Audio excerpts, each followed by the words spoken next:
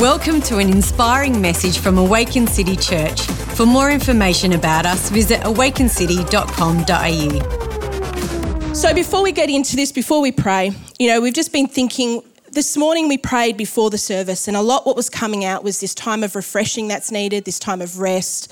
And Pastor Chris has sort of focused on this refreshment. So I want to go through some things today with you. We're just over halfway through the year. We're in the 7th month. Does anyone look at their halfway through the year goals? Does anyone go, have I done what I wanted to do? Am I on track for the end of the year? Does anyone look at that? Is it just me? Is it just me? There's a couple of people waving. Good. So we'll look at things like, am I on track? Are my family doing okay? Are my finances? Am I on track to getting to Christmas and feeling good about this year? Is this year a write-off? We've had write-offs, haven't we? Some people had a whole year that's just... And then those years that teach you. Those years that you go, I learnt a lot this year. I haven't even put in here, there are good years too. How negative's that? But we do have good years. But for those of us that are part of Awaken Church family, that have been for the last year or two, it's been a big season of change for us. I've got here big and small, we've been through it all. I didn't realise how corny that was when I wrote it. I don't like rhyming, but there you go. We've been through so much change. And there's nothing wrong with change, but change can be scary, right?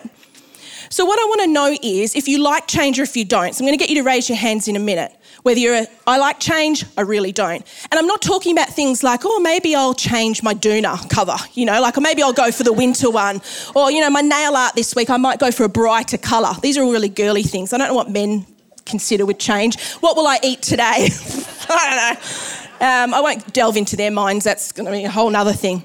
So do you like change? We're talking about the big things in life. Are you someone that embraces it and goes, you know what? Yeah, I'm ready for it. Or are you someone that goes, what are we doing here?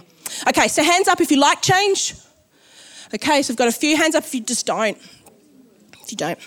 Okay, so from my calculations, we've got more people that don't enjoy change than people that do. And I actually went to study this and looked at a survey. And they did it on LinkedIn. Is anyone on LinkedIn? I hate LinkedIn. I do not see the point of it, but they do good surveys. And one of their surveys was on change. And it said this, 1 in 3 people would avoid change if they could. So 33% of the room pretty much would avoid change if they could. And 2/3 of people say that uncertainty about their future worries them. Okay, so we're not alone. Even as Christians, we're not alone in a sense of uneasiness or being uncomfortable or even worried about change, the change that's happened, the change that could come. And as I said, we've been through a lot in this last year or two, but it's also a part of life. Any types of change is going to come. You can't avoid it. But now we're coming over this hill of change.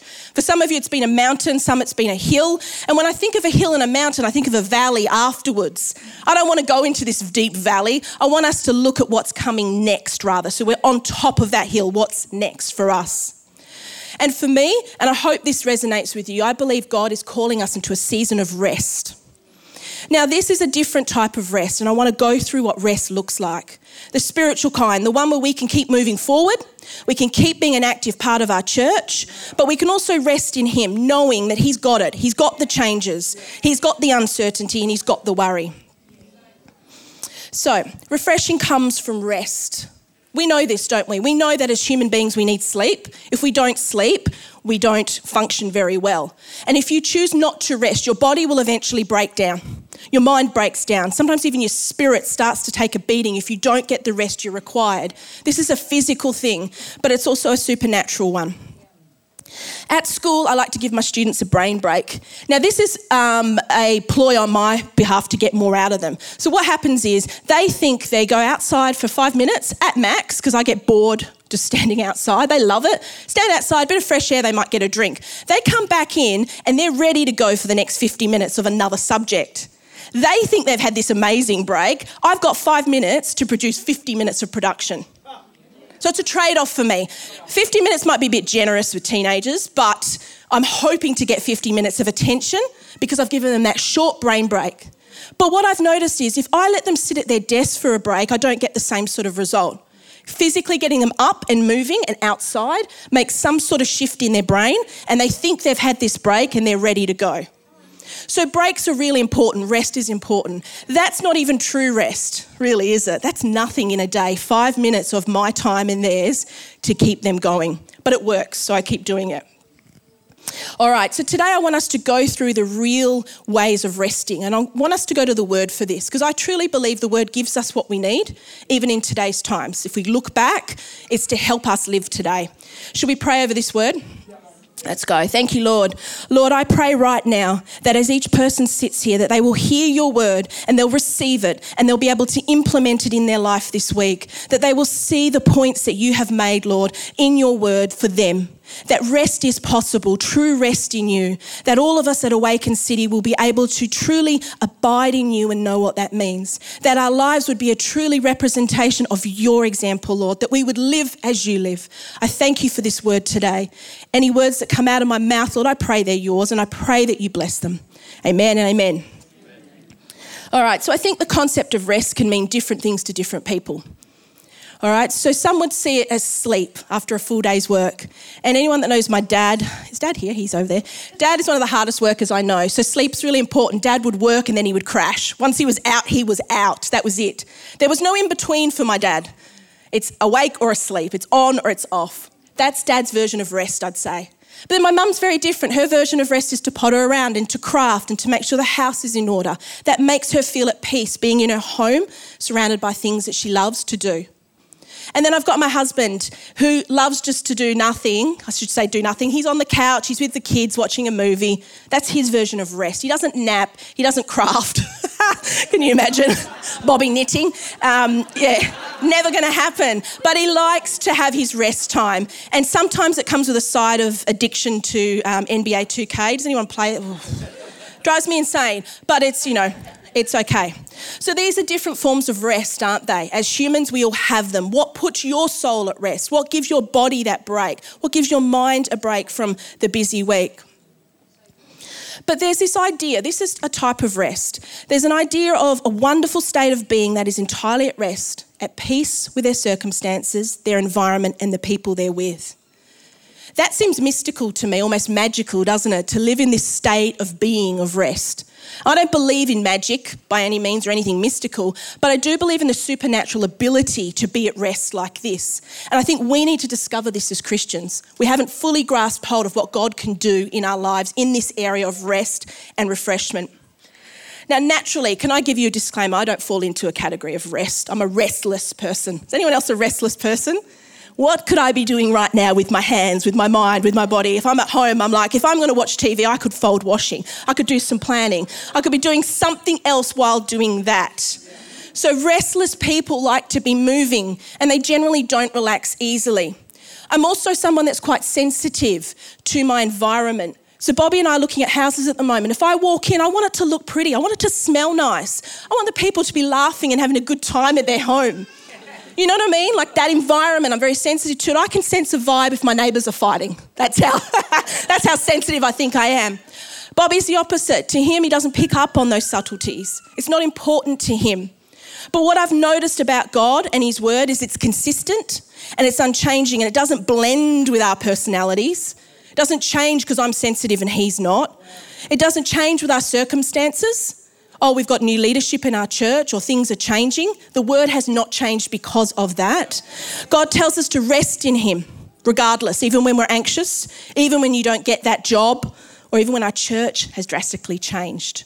So I'm going to be honest with you, that changes are tough, but God is tougher. God's word is strong and unchanging. So let's go through the two main types of rest in the word. Some of you don't fight me, but there are more types of rest in the word, I'm sure. If you want to go and do study, go for it. But I'm allowed to choose two today, and because I've got the mic, I'm going to go with them. I'm going to go with the Old Testament and the New Testament. Now, the Old Testament looks at the Shabbat, and the Shabbat is the Hebrew word for the Sabbath. We hear the Sabbath all the time, don't we? Keep the Sabbath. We see it in movies, Jewish people doing these practices that happen on the Sabbath. And then we look at this word in the New Testament called nuakh, and I hope I haven't butchered it. But yesterday I went on, does anyone look at pronunciations and click on them? Do you know how many pronunciations of this word there are? And none of them have an Aussie accent, like nuakh. So I will say it like, how I'm going to say it, and I won't say it a lot. So Shabbat is the original Hebrew word for the Sabbath. And what it means is, it comes from this word to mean to cease, to end, and to rest. So it's fully to stop. But it's a moment or a day in time. You can't live in Sabbath. You can't live in Shabbat. You can't live in this stop, can you? So what the Jewish people practiced was, in their busy lives, they made sure that day was set aside, that they would completely stop. And even now when they practice this, they do not cook meals, they do not use appliances, those types of things. Everything has to be prepared before. Some of them don't even shower on the Sabbath. So it's a very, very strict type of observation of faith.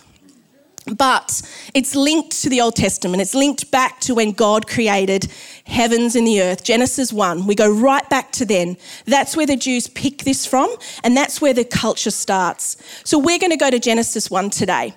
Now, if you grew up in church or kids' church or Christian schools like me, you'll know that Genesis 1, for some reason, every Sunday school did this, and you had to memorise when God created the birds, when the sea creatures. You had to know what days what was created on. I don't know why we needed to memorise that, but I definitely know that God did this for a purpose, that we need to read through this and really grab hold of his creation and why he did this for us. So you're going to come with me, and we're reading from the New King James today, and we were laughing before about someone wants me to go Old King James. Maybe next time we'll go these and thous, but this is pretty full on, so you can follow along. In the beginning, God created the heavens and the earth, Genesis 1:1. Does anyone know that one? Easy. The earth was without form and void, and darkness was on the face of the deep, and the Spirit of God was hovering over the face of the waters. So we see God starts out in creation with nothing, absolutely nothing to work with. And we look at our changes in life and we look at our circumstances and we think God hasn't given me much, or I'm starting afresh. But guess what God did give himself and what he gives us? Right. What is it? The Spirit of God is hovering. Yeah. Even in the nothingness, even in the blackness, the Spirit of God hovers over what you're doing. What he has given you is not without his Spirit.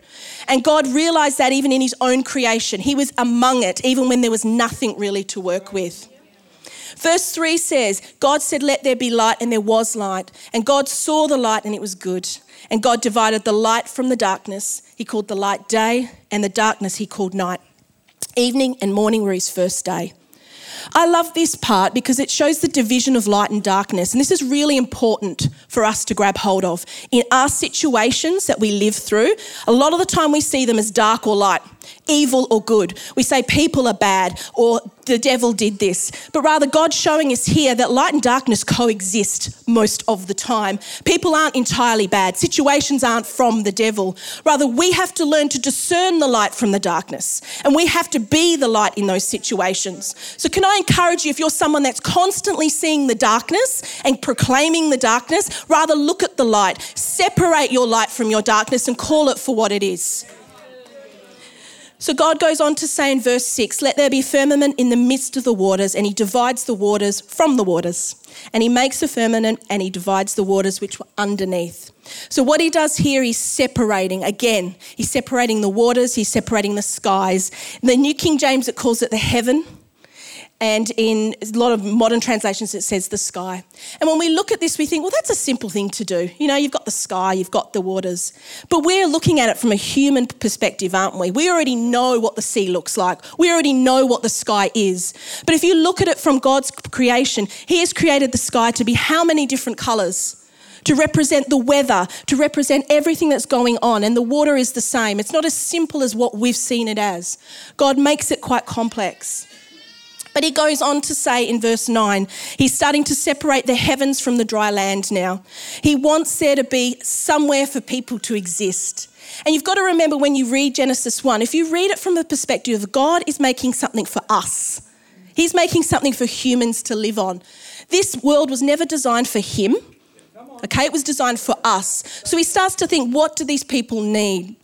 And he's got this dry land and he calls it good. And you'll notice every verse, everything God creates, he calls it good. He claims over it what it's going to be. He's not going to go, I could have done better, or maybe my creation isn't what I wanted it to be. He calls it good. He proclaims that out. And in verse 10, he calls the dry land earth, and he gathers the waters and he calls them the seas. And once again, he sees it's good. He's happy with what he's doing. And then he says, let the earth bring forth the grass, the herb that yields seed, and the fruit tree that yields fruit according to its kind, whose seed is in itself on the earth, and it was so. Now, I'm not going to read this whole thing, but pretty much what God's doing now, he's preparing. He's giving us trees that have seeds that we can live off, we can eat from. He's giving us fruit. Everything, once again, is designed for humans and for animals to partake from. He's looking and he's setting up this creation ready for us. There is a lot of thought that's gone into it. He's also saying these things need to reproduce. It doesn't stop with one tree. It doesn't stop with one animal. I want everything to reproduce of its own kind. And then God says in verse 14, let the lights in the heavens to divide from day and night. Once again, he looks at separating light from darkness. And it's really important to note that the sun in here is always the biggest light force. Have you noticed that? The light source that's the biggest is the sun. He wants the day to shine bright and the light to have the moon and the stars to light our way. He's set it up exactly, and there's a plan and a purpose for us. And God saw it was good. And this was the morning of the fourth day. Now, I don't know about you, but it's tiring creating things, isn't it? It's tiring always doing and building, and God is already on his fourth day. So I don't think God gets tired, but I do think he probably was like, wow, look at what I'm creating. In verse 20, it goes down to say he creates the waters with an abundance of living creatures. Now, when I read this, I realise if you know anything about the ocean, it's completely its own ecosystem. It survives by itself, doesn't it? Those animals, those creatures, those plants, they don't need to be on land to survive. They don't need human intervention. God designed them to survive just as they are. So God plans this complex system and he knows ahead of time what exactly it's going to be used for. And I love that about God because it's not a simple thing. And God saw it was good. Again, he claims it. And he blessed them and he says, be fruitful and multiply and fill the waters in the seas and let the birds multiply on the earth. I don't know about birds. They're not my favourite animal, but there's plenty of them around. They definitely multiply. And in evening and morning, it was the fifth day. So we're going to move on. God says, let earth bring forth the living creature according to its kind. So now he creates cattle, creeping things. He creates all the animals that are meant to live on the earth. Now at that time they weren't made for us to eat, but eventually they would be. But the seeds, God says, those seeds can feed your animals. Those grasses that I've created, they are for your livestock. So he's designed it that way. And then he goes on, and this is my favourite part. Verse 26, God says, let us make man in our own image, according to our own likeness. Let them have dominion over the fish of the sea, over the birds of the air, and over the cattle, over all the earth and every creeping thing that creeps on earth. When God says, he's creating us in his own image, you realise there's a plural there. It's not him. God's talking about him, the Father, Jesus, the Son, and God, the Holy Spirit. So we are made in this image of the Trinity. And when you look at the importance of that, it's very easy to skip over and go, God gave us dominion over the earth. Now, humans have taken dominion well, haven't they? We really control this earth well. But have we embraced the fact that we were also made in his image? That this triune being is supposed to be living in us. We're supposed to be living like him, not just having dominion, but the dominion comes because of the God in us. And I find that really interesting that God puts this focus on why he created us and who he created us to be. And he blesses us and he says, be fruitful and multiply. Once again, he says he creates us male and female. And what we need to do is to have family. Now that's a story for another day. But you know what? God's planning there. The design for family starts very early on in the word. The heavens and the earth and all the host of them were finished. At this point, God says he ends his work, which he has done, and he rests on the seventh day from all the work he's done. Then he blesses the seventh day and he sanctifies it. Now, in the New Living Translation, it says he says the day is holy. Now, none of the other days were commanded as holy. None of them were sanctified. They were days of work. They were creating. But this day, God says it's holy. He sets it aside and he says, I'm going to rest in it. And that's the importance that the Jewish people have put on this day.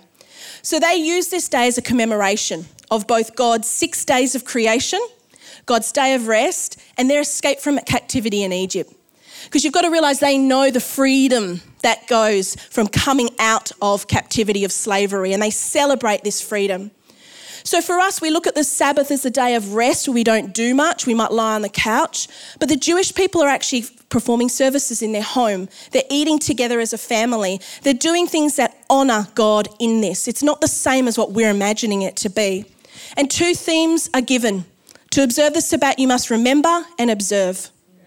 And I love this idea. We remember what God does for us. We know that he rested and we know he saved us from captivity, don't we? We know all of these things. But to observe is not just to do that. It's to notice or perceive something and register it as being significant. So observation isn't the same as looking. I can look at someone being here in a service, but I don't register it. I don't observe how significant that can be. But the Jewish people recognise that this is something we must observe closely and hold it dear to our hearts. It's something worth devoting time to, isn't it? And that's how they recognise it. The Sabbath is worth devoting time to. Rest is worth devoting your time to. So they also remember the last part, the freedom that comes from following God.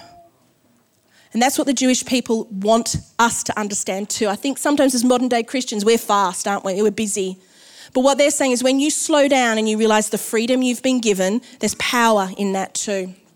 Now, as Christians, we don't follow this. We don't believe in it anymore, and that's okay. We believe we're under this season of grace rather than law, that when Jesus comes along, things change, don't they, in the word? We see the shift. But in Old Testament times, it was so serious that God imposed death upon those that did not keep the Sabbath properly. So it was a law, it was something they must do. Now, people say, oh, Jesus is this rebel. He comes along and he changes everything. And in some ways he does, but most of the time he's just improving on the old. Do you realise that? It's not a complete culture shift and change. I'm going to change everything. I'm going to come in here and rip it all out. No, he says this was good for then, but this is better for now. So let's improve on the old. Let's go better and further than we ever have before. So what he does is he comes in and he says, what are we going to do? And he brings a different type of rest. So for us, I think we're called to this time of rest. I think we're called to a time of observing.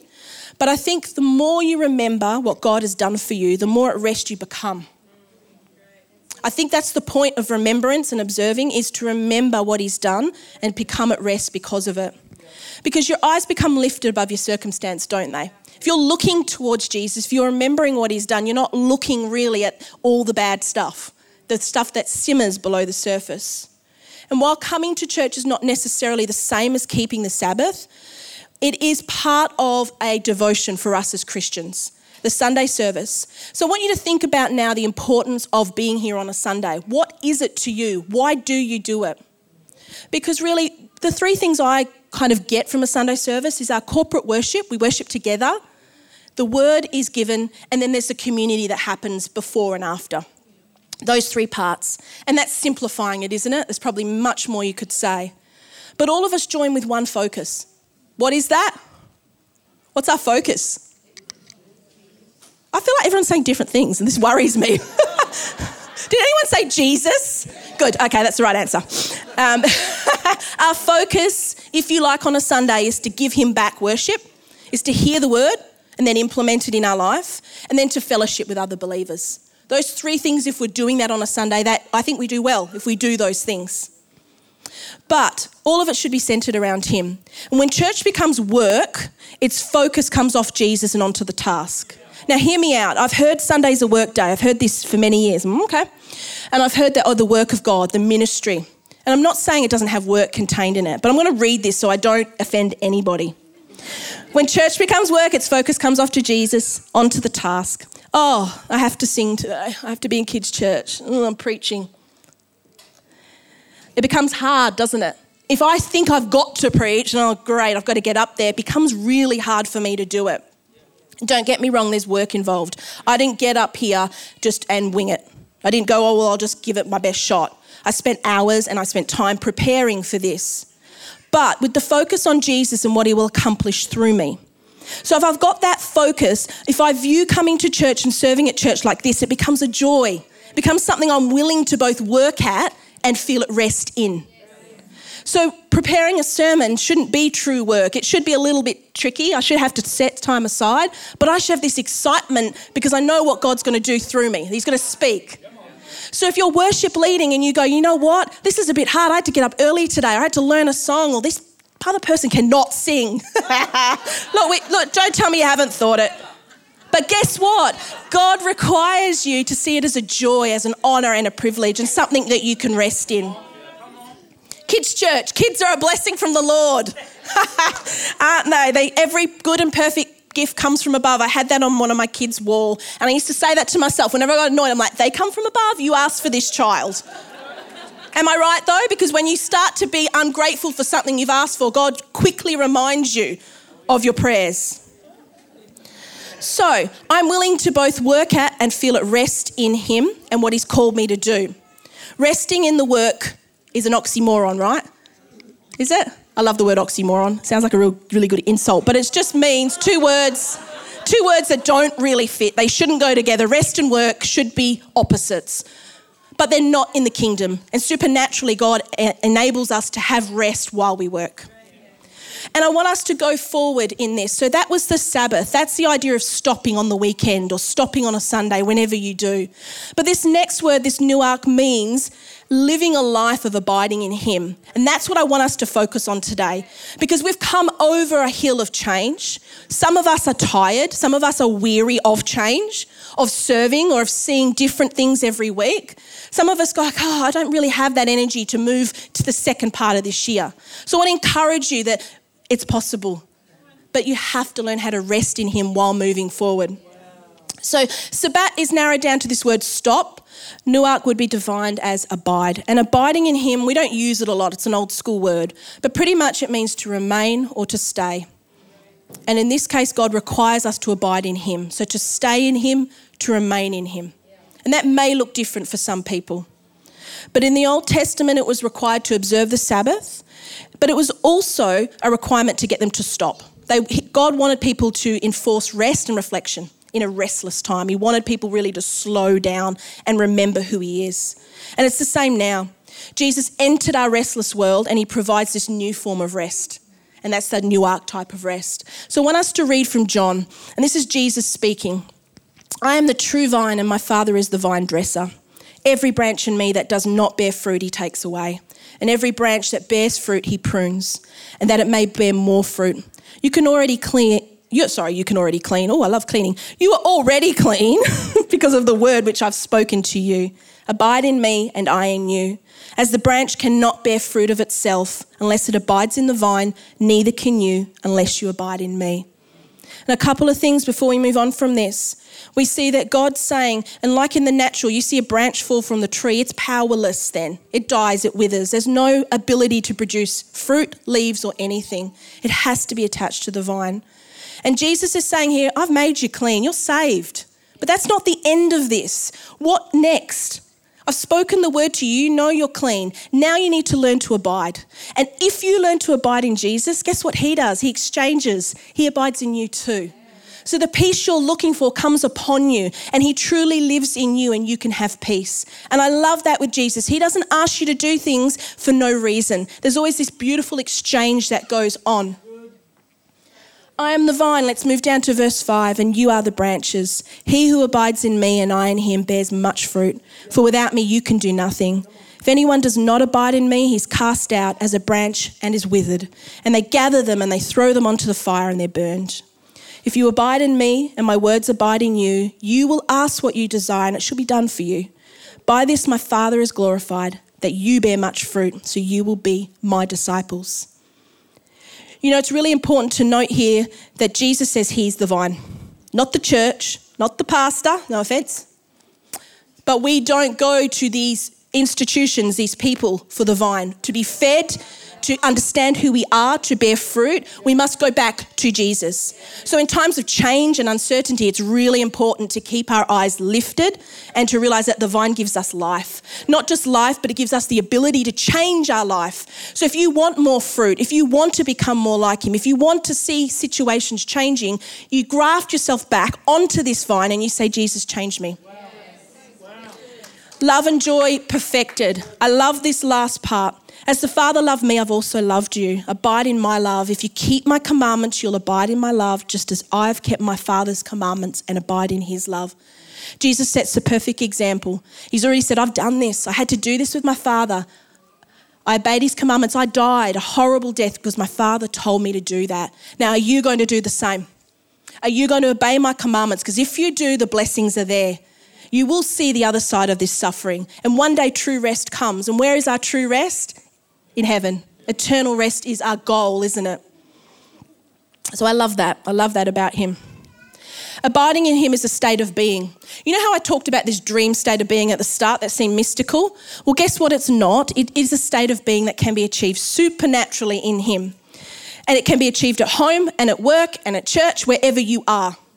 It is a state of being. Now, I'm sounding really confident in all this abiding and talk, aren't I? Like as if I've got it down pat. Well, I don't. And do you know why I'm confident and why I know it so well? Because it's something I have to really practice. Over the years, I've realised that I don't do this well. I haven't learned how to just be at peace and to abide in him. And I want to get a bit personal here, and I'm not going to go too far because it's not about me, but there was a time in my life, and I'm hoping this will trigger something for people, or a lot of time actually, that I suffered with terrible depression and anxiety. And so much so there was no abiding going on. There was no rest. I slept a lot, but it wasn't peaceful sleep. It wasn't rest. It was more avoidance. When you sleep, you don't have to face anything, do you? So there was this faith inside of me that Jesus was real. I always had that. I didn't lose it, but I just didn't think peace was possible. I didn't see it in my life. I didn't see how it could be possible after years of suffering, to be honest. So because of all that, I just stopped. I literally stopped anything that I didn't have to do. If I didn't have to go anywhere, if I didn't have to do anything, then I didn't, because it was all too much. It had become one thing piled upon another, and I became weak in my ability to cope with life. So everything just stopped for me. So abiding didn't happen. Faith was there, but it was weak probably at the time. But one scripture, and I think this is the most important scripture that has encouraged me to learn how to abide, and it's this one. But at the time I didn't understand it. Isaiah 26:3, you will keep him in perfect peace whose mind is stayed on you because he trusts in you. Now this scripture spoke to me. And I changed it a little bit, and I don't believe in changing the scripture before anyone's like, oh, heretic. I'm not changing context, I'm changing just language, so hopefully God's, okay. You will keep me in perfect peace when my mind is stayed upon you because I trust in you. Yeah. So I say this to myself, and I've said it to myself for years. And what it means is if you stay your mind upon Christ, it means you're focused on him. And when you're focused on him, you have peace. When you focus on other things, you can't have peace. Let's be honest, because life becomes restless, doesn't it, and stressful. So I had to learn the power of keeping my mind stayed or focused on him. And it's not easy. We get distracted. There's a lot going on in our life, isn't there, that could pull us away from keeping this focus. And it's the same as abiding in him. Focusing on him, abiding in him, they're all the same things. It means changing your perspective. It means looking at a situation in a different way. What's God going to do in this situation? And I've got here, it means that although I'm anxious, I focus on him because he's not. It means that when I feel like I've got no purpose, I focus on him because he always has a purpose. And it means that when I feel uneasy about change, I focus on the one who never changes. So I want you to understand that whatever you need, God is willing and able to do it. But we really have to do something first, and that is to change our focus. So can I encourage you, if you're a part of our church, to keep on coming. Don't give up, to keep moving forward. And when you're tired, to go, God, can you help me to abide in you? Help me to see your purpose through this chaos. Help me to understand your will, because sometimes we don't. So as the team joins me, I want to talk to those of you that have had that season of unrest, that uneasiness, and go, oh, I don't know where I'm headed. I can't see what God's doing. I don't like all of this change. I want to talk to you and remind you that God sees that, but he has a plan in place. And it doesn't always go to our plan, does it? God's purposes, his plans are not always ours. They're always above ours though. And that's what we've got to remember, that we think we know what should happen. We think we know how church should run, don't we, on a Sunday? And if something's slightly off, you kind of go, oh, I didn't really like that, or that shouldn't have been like that. And we can sit back and with our human eyes go, this is what it should be like. But God is calling us to something higher. He's calling us to see above that and to understand that this season of change can be a blessing. It can be a blessing for all of us. Thanks for listening to this message. We hope it has blessed you. If you would like to find out more about Awaken City Church, visit awakencity.com.au.